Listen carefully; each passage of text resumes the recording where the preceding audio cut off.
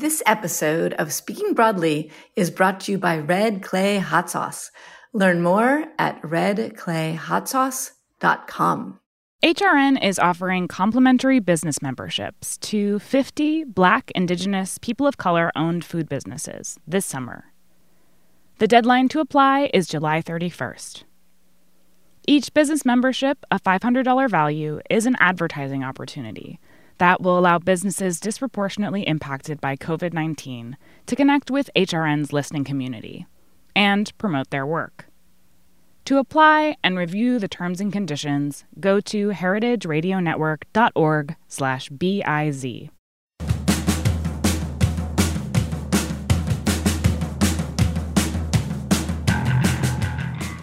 Hello, this is Dana Cowan, and you are listening to Speaking Broadly on Heritage Radio Network. Each week, I interview someone who I admire, who inspires me with their words of wisdom. And today, I have Preeti Mistry, who's a chef and activist, probably best known for their Oakland restaurant, Juhu Beach Club. They're currently working at Radical Family Farms in Sebastopol, California, growing amazing Asian vegetables. Welcome, Preeti. Thank you. We first met at FAB in Charleston, which is an industry conference, and you gave one of the most moving keynotes that I have ever heard. I was moved because you were creating a roadmap to being an anti-racist in this country, and this was a year ago when that word was not the word on everybody's lips and in every article. And I'd like to begin with the quote that you began that keynote with. I'm perhaps paraphrasing, but if you're wondering what you would have done during slavery, or you were wondering what you would have done in Nazi Germany, you're doing that right now. Tell me what that quote means to you and why you use that to launch your keynote. Because we are living in those times. I think that there's this idea that somehow those were just those old days where people were oppressed, and somehow we're all past that we're living in some post-racial, post-sexist, homophobic, transphobic society, and that's just not reality for most people who are not white or straight in America. Yet there's this idea that somehow all of that stuff is in the past. And yet Black people are being killed by the police every day and getting away with it. Trans women are being just disappeared and being found in rivers. And we're all just going about our lives, posting photos of what we had for dinner. I went to school for social justice. It's always been a part of my life. I don't know if it's just the hand I was dealt, that I've always felt like we all deserve more or what, but it's always been a part of who I am. I'd love to delve into that a little bit because, as you say, it could be the hand that you're dealt. But it's more than that, right? It's your family, it's your early experiences. Are there any of those that stand out? Well, there's the one that I mentioned in the keynote. I mentioned this thing that happened when I was in junior high, and I got in my first and I think only physical fight in my life. It started and stopped on the same day. But yeah, there was this kid in school, and I was not cool, by no means tough, etc. And this kid, Aaron Fisher, I love really just saying his name because I'm sure he's still out there wearing a MAGA hat. Every single day he would say these awful things to every single person. Like my friend Danny, who is Jewish, he would say awful things to him. Just every single person, whatever it was that didn't put them in that a straight white man. Everyone else was up for making fun of, and whatever that thing was, whatever made them different was what he was going to exploit. And for whatever reason, this day he decided to say something to me, and it was really random, this thing about me being a Hindu twit, and I just lost it. It was not premeditated at all, but it was also he'd been doing this every day, and I was sort of is everyone in this class just going to let this kid do this every single day, pick on every single person who isn't, fits this whatever common denominator of person? And so I just lost it. I started pushing and shoving him and punching him. This skinny, nerdy, I probably weighed under 90 pounds. And so, yeah, I started punching him, and then I just, and then it clicked in my head, what I was doing. And I just looked at him and I was like, if you say anything else to anyone in this class ever again, I'm going to kick your ass. And, you know, I guess part of me was like, that was like the me coming out of like all of the things sort of my parents had raised me to just be a quiet, good girl, which I mean, I was never quiet. But, you know, I was always the like, you know, talks too much, visits too much with friends in class kid. So the principal called my mom and was like, your daughter got in a fight. And she was like, oh my God, is she okay? And the principal was like, well, she kind of started it, which actually I didn't start it. This kid started it. He had been starting it for days. And I've also learned to channel my anger in different ways. But I started the physical aspect of the situation. My sisters get home from school and they were both in high school and they just were like older than me. And they were like, yeah, you rock. That was awesome. My mom was just like, don't encourage her. And my dad was on call that night. So he came home the next morning and I was like in my bedroom and he just stopped at my doorway and he just looked at me and he goes, I heard you got in a fight. And I said, yeah. And he just went, good. And he just kept walking. I mean, obviously he had been filled in on the details of what and how it all went down. I wanted to hear more about that because when I've heard you tell that story and I've heard it a couple of times, I always want to know more about him. That's such a strong, clear, simple response. And it feels to me like it wraps up an entire world of injustice and experience. And I wonder, like, what is or was your dad like, and what was that household like? Well, we're very similar in a lot of ways. First being that we look a lot alike. I basically have been called Nani Irvindbai, which means little Irvind, since I was like 3. And I, you know, for the longest time as a kid, I was like, what does that even mean? I don't understand why everyone says I look like my dad. And then I look at photos of myself when I'm in my 20s and I'm like, oh my God, wow. And especially since, you know, once I was able to sort of be in charge of my own presentation, which has always been masculine, it's like, whoa, wow, yeah. We look exactly alike. In fact, I had photos of him in his 20s in the restaurant. And I remember once one of my staff were like dusting the photos and they were like, this is you. And I'm like, no, it's not me. It's my dad. And they're like, no, it's you. And I'm like, no, it's my dad in his 20s. Look, it's Africa. There's palm trees and it's black and white. There's like a Studebaker in there. It's not me. But, you know, I'd say the one thing is, yeah, we're both very extroverted. I think my dad has always had to kind of toe the line, though, and just not rock the boat. And I think that that's something that his sort of way he was raised was, you know, he's the oldest of 6 kids. And so it was like, okay, you are going to like hell or high water, study your ass off and become a doctor and get to America. That's the plan. And so there was a tremendous amount of pressure on him to just kind of put his head down, not rock the boat, and study hard. I mean, I think that for a lot of folks of his generation as immigrants, that was their struggle. Was it's not that they didn't see the injustices or experience them, but the way that they were raised and what they kind of understood or were told was just put your head down and don't worry about it. Like my parents never talked to us about racism and stuff like that. I mean, stuff happened to us. I mean, I remember when I was like a kid. In fact, this came up recently because we were talking about Charleston and Myrtle Beach. I remember like whenever I bring up Myrtle Beach, like my parents are like, you know what happened there, right? We were like followed and chased by skinheads. And I was like a little kid. And, you know, I mean, there's things that like we never talked about. Like we lived in a townhouse in Toledo, Ohio before my parents bought our first home in the 80s. And like we went on vacation, we came back and there was like black tar like all over our front door. Just like things like that they just never kind of like sat down and were like, hey, so this is what's going on. They just kind of like, you know, okay, moving on, get the door cleaned, get a new door, moving, you know. And I mean, I literally remember when I was like in my early 20s and like started, you know, moved to San Francisco, started going to college. And I came home and I was like, Mom and Dad, racism. And they were like, yeah. And I was like, wait, but why didn't you tell us? And they're like, well, we didn't want to, you know, they want to protect you. And their way of protecting was to just not talk about it. And you've taken the opposite road, right? Like your father felt it wasn't appropriate to speak, and you feel you have an imperative to speak. Totally. Yeah. I think it's our duty. And I will say that I have the privilege to do that. And he didn't necessarily. And you've said that you do have the privilege, but you also don't have the ability to hide. I've heard you say, I'm out there. Like you see who I am And I can't hide from that. You don't want to. I wonder, like, what are your thoughts on that? I don't think I've ever told this story, but when I was like maybe 17 or 18, my sister and I went to Lollapalooza, and I wore a like white t-shirt with just like red rims on the arms and neck. And I took a piece of duct tape and I just wrote the word dyke across it. And this was like 1993. And it was like so powerful because it was like, yeah, what are you going to do? What are you going to say? And there was like only the whole time one like kid that was like, oh, dyke. And I'm like, and I just looked at him. I was like, yep. Like, what else you got? So for me, I feel like I don't have the ability to hide. I don't have the ability to pass for anything except for who I am.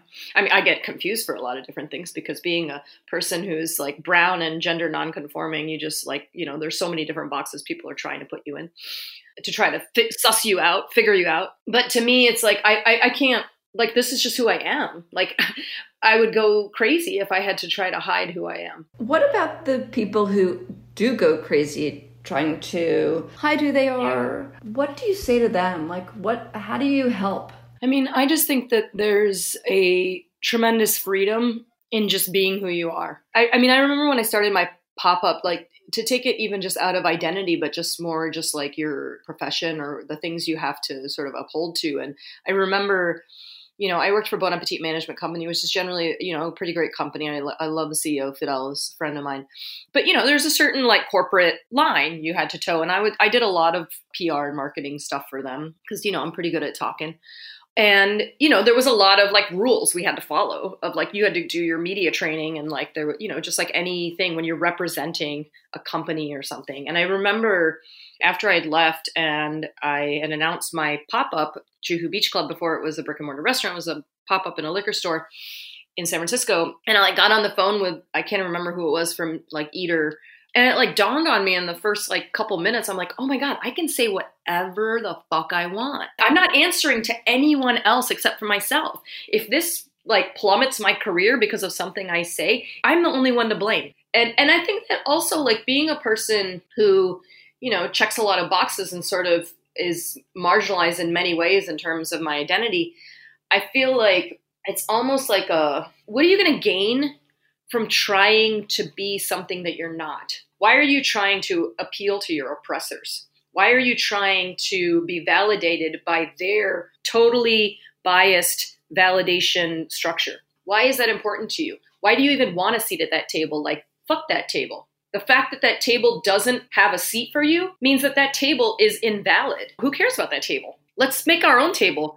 Let's just like put this like tapestry down and fold our legs and have a picnic. Because that's going to be way better than trying to have a seat at that table just to get to that table and be probably disrespected and still not valued as much as you deserve to be. That brings to mind some of the things that you've talked about in fine dining and the white male-dominated chef world. What are your thoughts on that at the moment?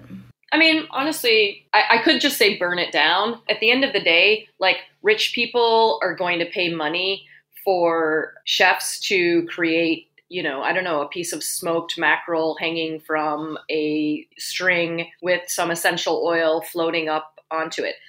And they're going to pay ridiculous amounts of money and buy $5,000 bottles of wine to drink while they're doing it. Fine. I just don't want to see our industry continue to exalt those people as our leaders. That's the issue I have. It seems that the question of who are the leaders of tomorrow is absolutely up for grabs right now. What do you see in terms of the future of leaders for the industry? Who do you feel is poised to really help get to the next set of opportunities and possibilities? Yeah, I mean, I'm hoping it's going to be a lot of people, and I hope I'm one of them. I know my friend Rima Seal is doing amazing things.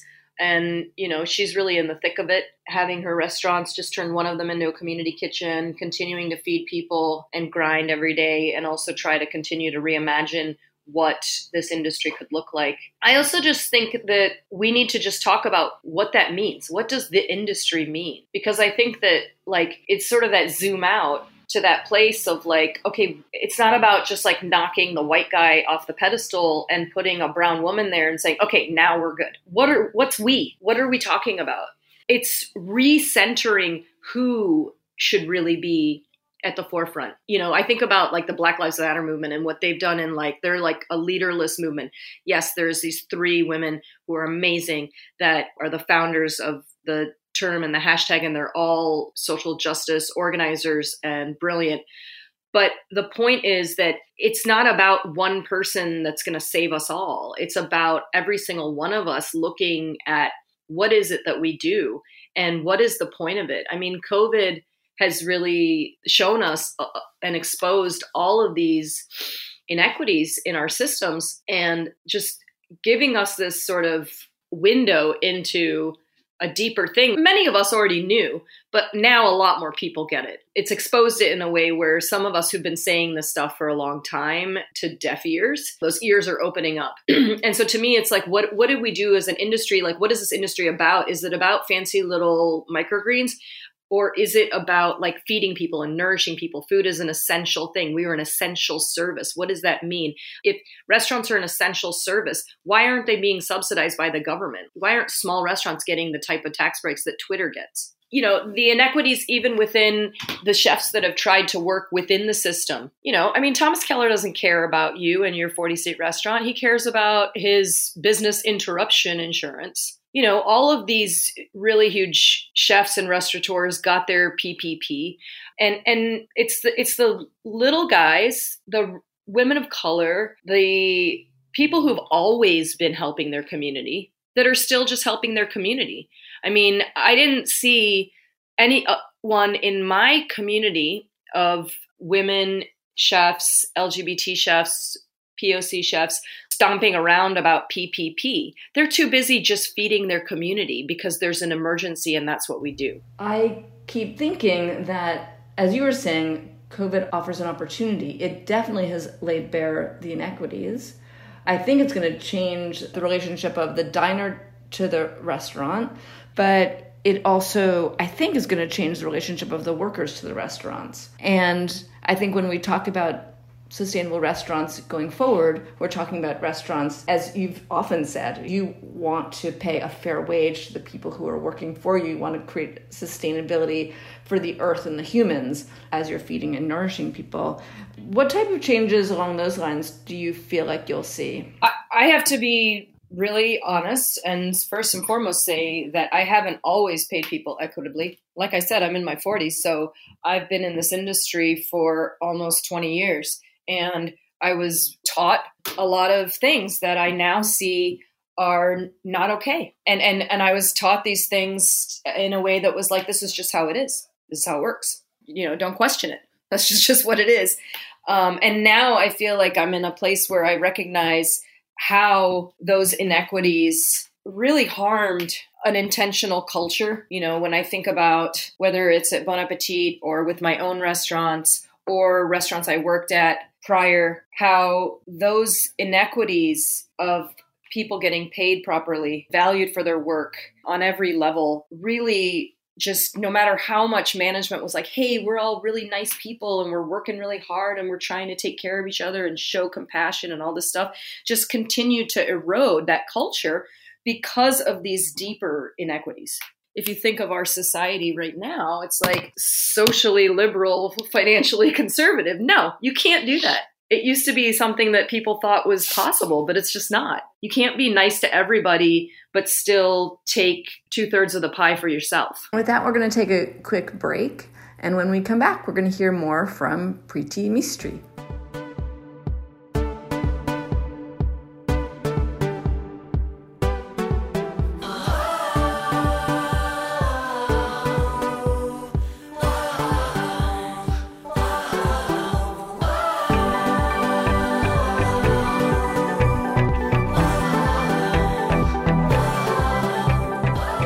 This episode of Speaking Broadly is brought to you by Red Clay Hot Sauce.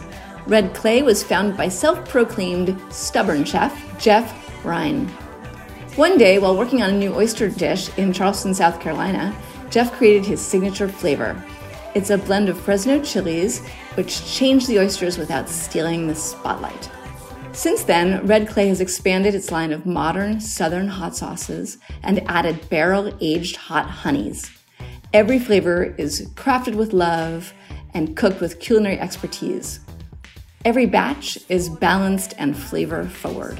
I know because when I got my Verde hot sauce, it was literally gone in a day. A bottle used by my family at breakfast, lunch, and dinner on everything from eggs to tacos to steak.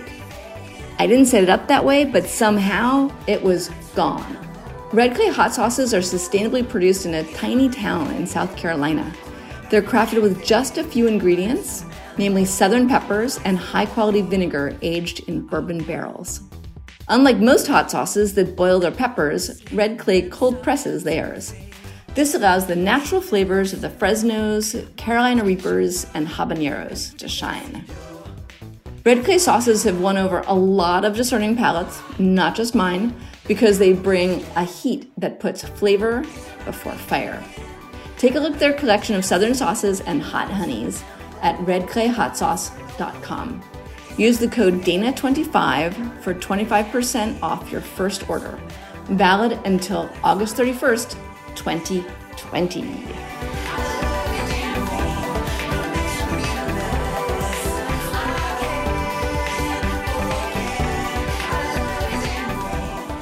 Welcome back. This is Dana Cowan, and you're listening to Speaking Broadly on Heritage Radio Network.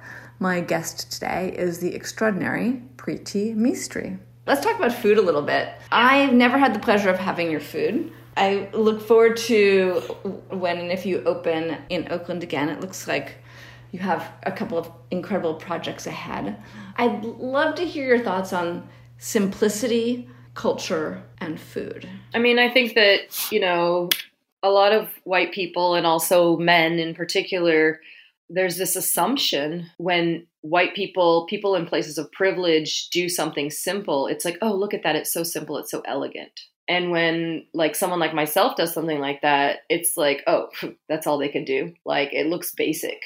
I mean, here's a really simple example. After we closed the restaurant and I was doing a lot of different events with my book, Juhu Beach Club Cookbook, I did an amazing collaboration at Tartine Manufactory with the chef, Krista Chase. And I remember my wife showing up with friends for this awesome collab. And she was like, oh my God, Juhu food at Tartine prices.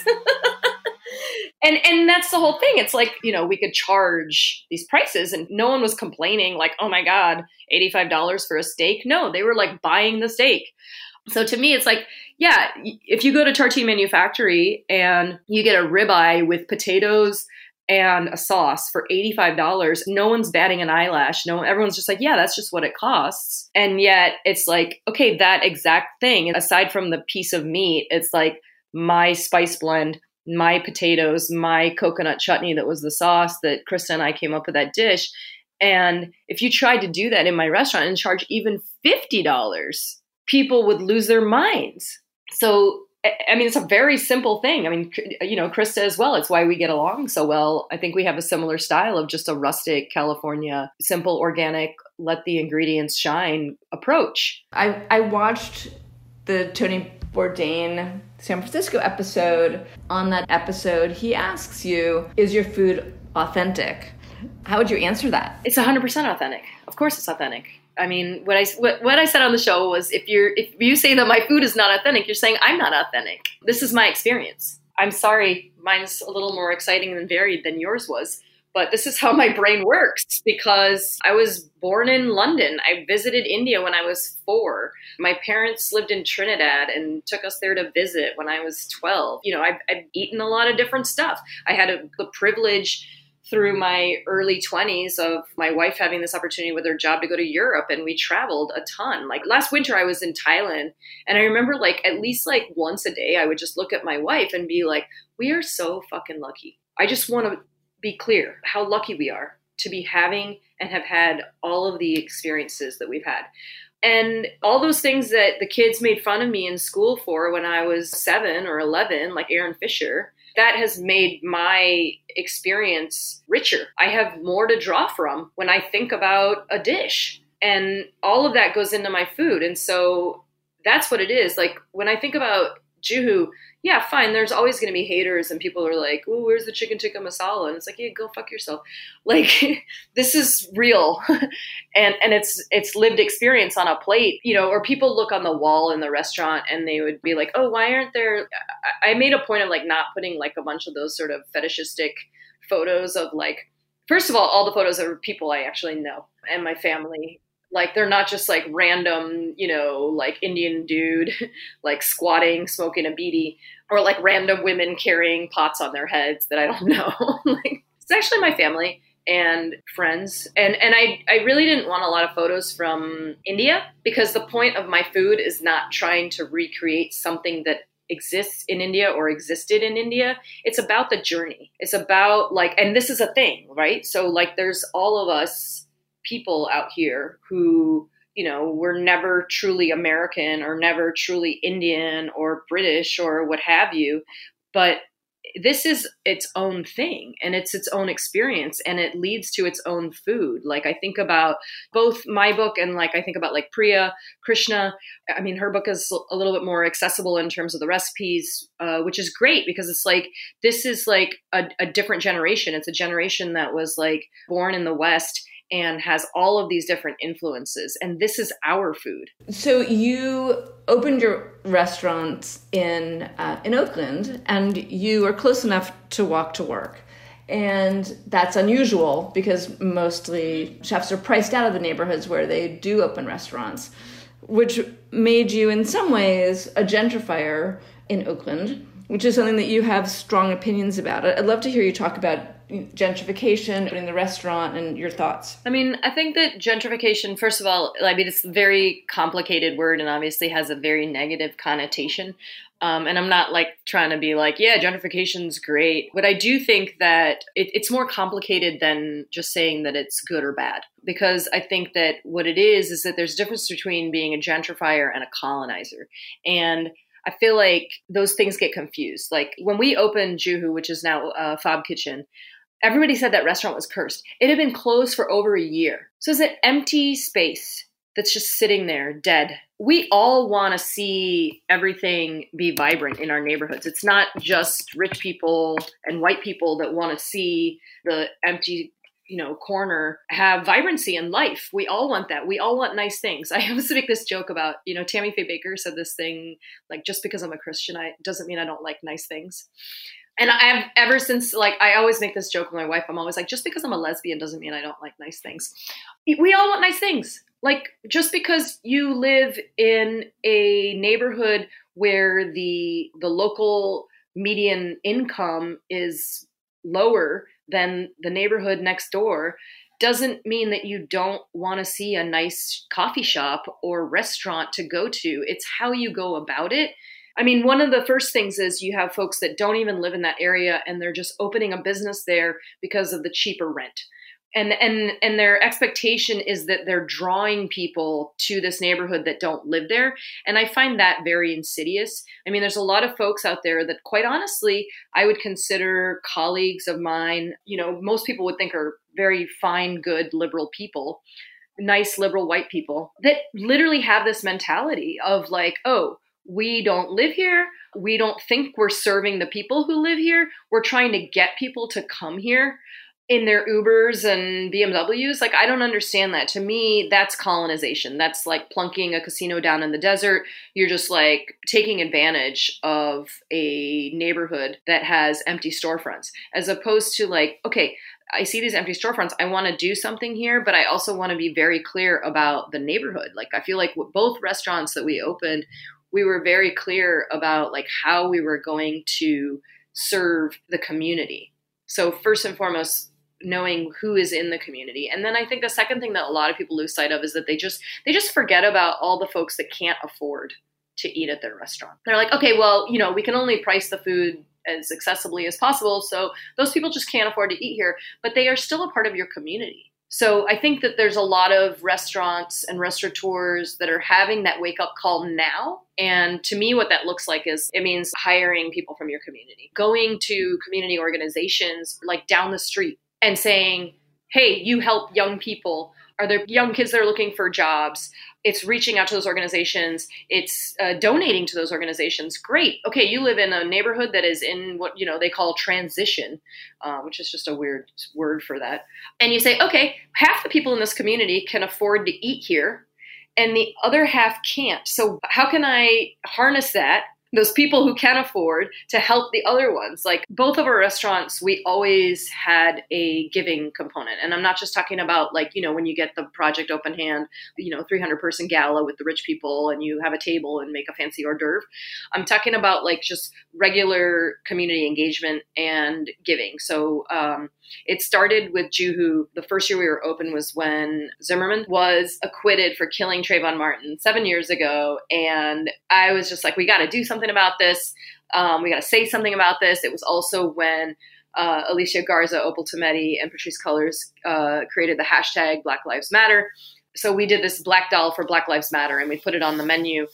It made a lot of people really uncomfortable, and I was really okay with that. And we gave $1 for every bowl sold to Bay Area Black Lives Matter and Blackout Collective. And then we continued doing that with other causes. And then when we opened Navi, we decided to literally just dedicate 3 different menu items to different causes 24/7.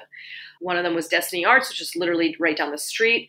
Destiny Arts is one of the most amazing organizations. On the face of it, they teach young children self-defense and dance, but they actually do so much more than that. They are counselors. They are fill-in parents. They are everything to these kids. And these kids just grow so much from being a part of this program. So to me, giving to organizations like that is being a part of a community. Just to bring it back to the restaurant, that is how you can show your support to a community and not just go, okay, well, some people can't afford to eat here, so too bad. I've heard you talk about what organizations you support, but you made a distinction that I thought was interesting between the national and what's around you. The thing that you personally relate to, you maybe would give to LGBTQ organizations, but actually when you look in your own community, it's a different set of organizations that beckon you because you're trying to support the people around you. Can you talk about that a little bit? I think that, when you look at undocumented folks in our communities, those are the people who are in the prison system. Those are the people that need our help. Homelessness in the Bay Area is just out of control, and it breaks my heart. So those are the issues I see right outside my door. Yes, I'm queer, I'm an immigrant, I'm Asian American, I'm a marginalized person in our society, and yet what I see right outside my door that are the challenges, those are the things that I want to try to help with as well, because that's the whole point of intersectionality. It's not just about you and the stuff that affects you. So to me, those are the most important things is helping the people right next door. What's your problem and how can I help? And I also think that, there's only so many things you can donate to, and sometimes making a larger impact with a couple things is better than giving everybody $1. And, even when we started Black Doll for Black Lives Matter, we were just a 40-seat restaurant that just opened that year. We weren't that popular. It was before the entire food media cared about queer people of color cooking food. It was 7 years ago. So, we weren't that busy, and we didn't raise that much money the first year. And I was really kind of bummed about it at one point, because at that time they were Blackout Collective had shut down the BART. I remember this visual of this one woman, literally a bike lock around her neck to this pole. And it was so powerful. And my wife was like, if we just raise enough money for one more bike lock or another box of Sharpies to make signs. So it's yes, the one thing to know is that the littlest amount is something. And then also just to channel sort of what are the important things to you and your community and focus on a couple and not chase your tail trying to be about everything. You talk about the word hope and how you find it kind of annoying because it's passive, but the notion of possibility being a much stronger word. What possibilities do you see that you'd like to manifest? I think the biggest possibility I'd like to see is that right now, I do believe that the whole restaurant industry and food system is broken. And it's been broken for a long time. Yet, I still really love restaurants. And I love restaurant people. And I love what we bring to our communities, whether that's in this moment of essential services where it's just that takeout box or that meal kit, or it's actually gathering in mass and being able to enjoy a meal around a table with a group of people.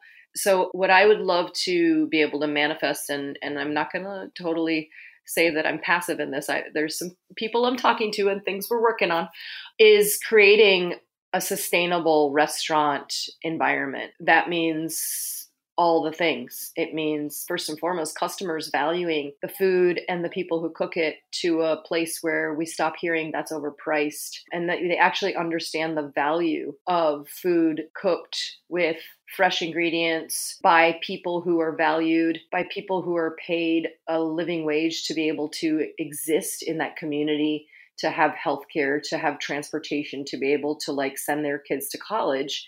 All of those things working in concert together. And I don't think that there's any way that that's going to happen without a massive shift in how we think about and how we run restaurants, because the way we've been doing it is that we keep just trying to fix a system that was based on inequities. And so I think we just have to throw the entire system out the window and think about everything differently. I get that there's a lot of restaurants out there that do exploit their workers, and there's CEOs making millions, but the average mom and pop shop in your neighborhood, those folks are just trying to get by.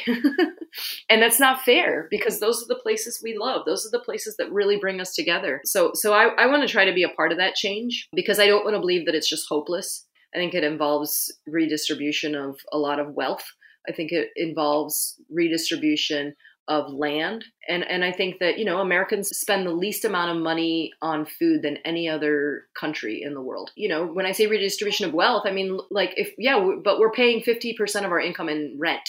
But, we spend 5-10% on food. I mean, that's messed up. I can't wait to hear the project that you're working on that'll address those just gigantic issues, because indeed, I couldn't agree more. There has to be another way to create an industry where people can be paid fairly and the food's delicious. Yeah. And I think that, I just want to say, in terms of possibility, if anybody hears this and thinks that everything I just said is just ridiculously impossible, I'm talking to Dana Cowan today. Who would have thought about these issues, about Black Lives Matter? Who would have thought that would have happened 10 years ago? Not a lot of people. So there's a lot of possibility. I feel like my entire freaking life is about looking back and going, wow, I never would have believed that this would be happening or that would be happening. I mean, everything from Black Lives Matter to Me Too and all the things we've talked about in the last 5 years in our industry, I have just been beside myself, because I'm like, holy shit,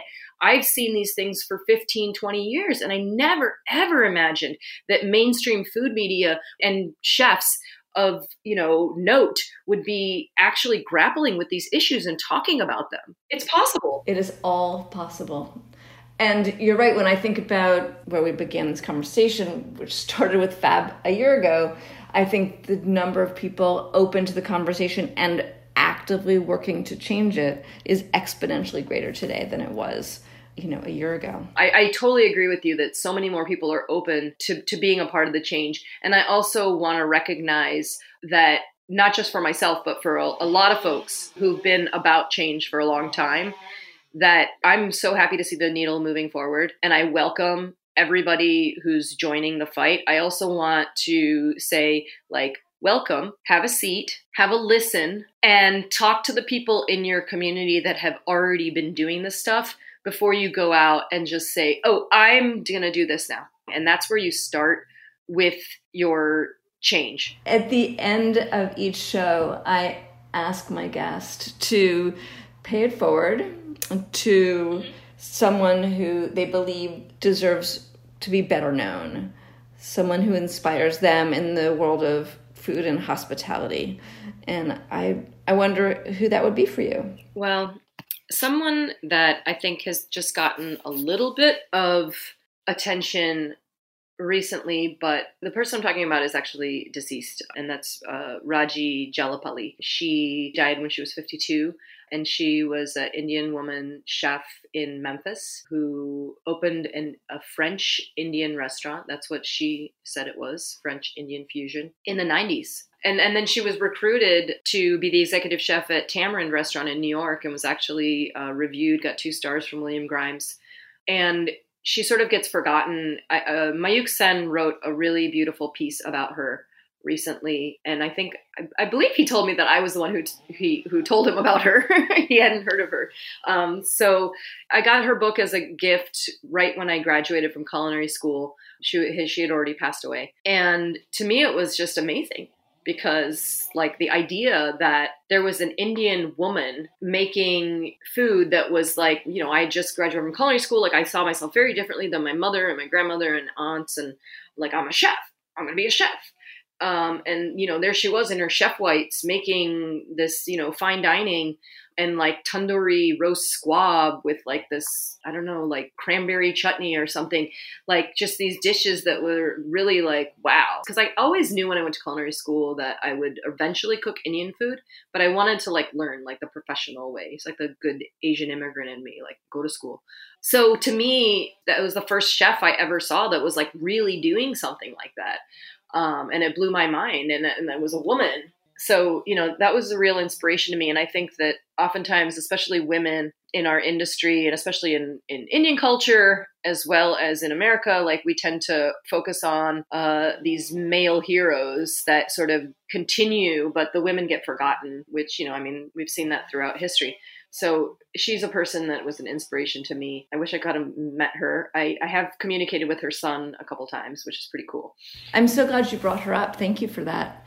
And I also ask if there's a product or something that is overlooked and better than the hype. And it can be anything from a magic eraser to a bench scraper. I would say like whole spices. I've had people say like they've never had Indian food like mine before, or like the best Indian food. And I'm like, it's not rocket science. I'm like, what are these other people doing? So I think one of the things is that people really overlook is the freshness of their spices. And also, even if you have spices that might like in the whole form that are older, like a year or 2 old, just roasting and grinding them fresh in the moment. Like I think we spend so much time in our, local seasonal farmers markets, grass-fed beef, like organic chicken, getting the best of the best heritage pork and wild caught, Dungeness crab. But then we just like get this like box from the Indian grocery store of ground spices and just like, sprinkle it on stuff. And I had my own aha moment. It's just like anything else, right? Like we all know, like we don't drink Nescafe anymore. I think most people will be just really blown away by the flavor the first time they actually just like, measure out, roast and grind their own spice blend and put it on their food or in their food. You'll be like, oh, wow. Yeah, duh. Amazing. And do you have a reliable source for your whole spices that maybe people should know about? There's a few. I have to say, like from the restaurant, I really Vicks in Berkeley. They're sort of my biggest supplier. I've been buying Diaspora turmeric for the last 3 years, and some of her other stuff. She has cardamom now, black pepper, and a red chili. Burlap and Barrel have a lot of really great spices sourced from around the world. And then I think both of those are online, Diaspora and Burlap and Barrel, as well as Oaktown Spice Shop in Oakland. They do a great job. And then like on a more like a national level of just like a lot of different spices, Calusians, based in New York, as well as Penzeys, which also has very great politics. I've launched something called Tiny Kitchen Miracles, and I'm curious if you have a tiny kitchen miracle. It's taking something that's very ordinary and making a dish with it quickly. I used to make popcorn with ghee, and one day at the restaurant, I accidentally mistook bacon fat for the ghee, and that was the tiniest miracle happy accident. I drizzled bacon fat on popcorn. It was insane. And I just like added some salt. And I mean, I had to start over with the other dish I was making for the restaurant, which actually needed ghee. But here was this giant bowl of like 10 quarts of popcorn that had bacon fat on it. And so I just like added some salt and some chili powder. I use like an Indian chili powder. And I literally like after the first like 2 minutes, I had to start texting people because I was so afraid that I was just going to literally eat the whole thing. I'm going to try this because I actually have some reserved bacon fat hanging around. Well, it has been an absolute delight to have you on Speaking Broadly. Thank you so much for taking the time to speak with me from Sonoma. I've admired your food. I've admired your work, your activism, and your ability to speak out, be heard, and try to roughen the seas to help us all learn. So thank you. And for those of you listening, thank you for joining us today. I hope you learned a lot from Preeti. I know that I did, and hope you'll join me again next week for another episode of Speaking Broadly. Have a great week.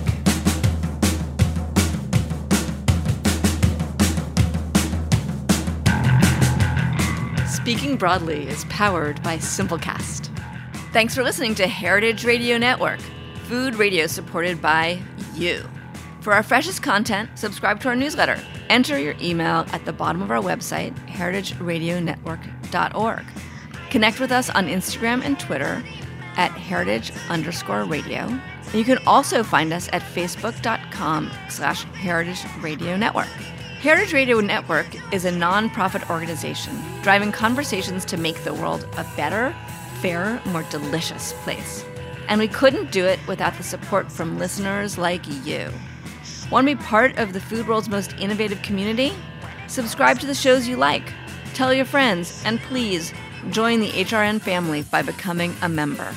Just click on the beating heart at the top right of our homepage. Thanks for listening.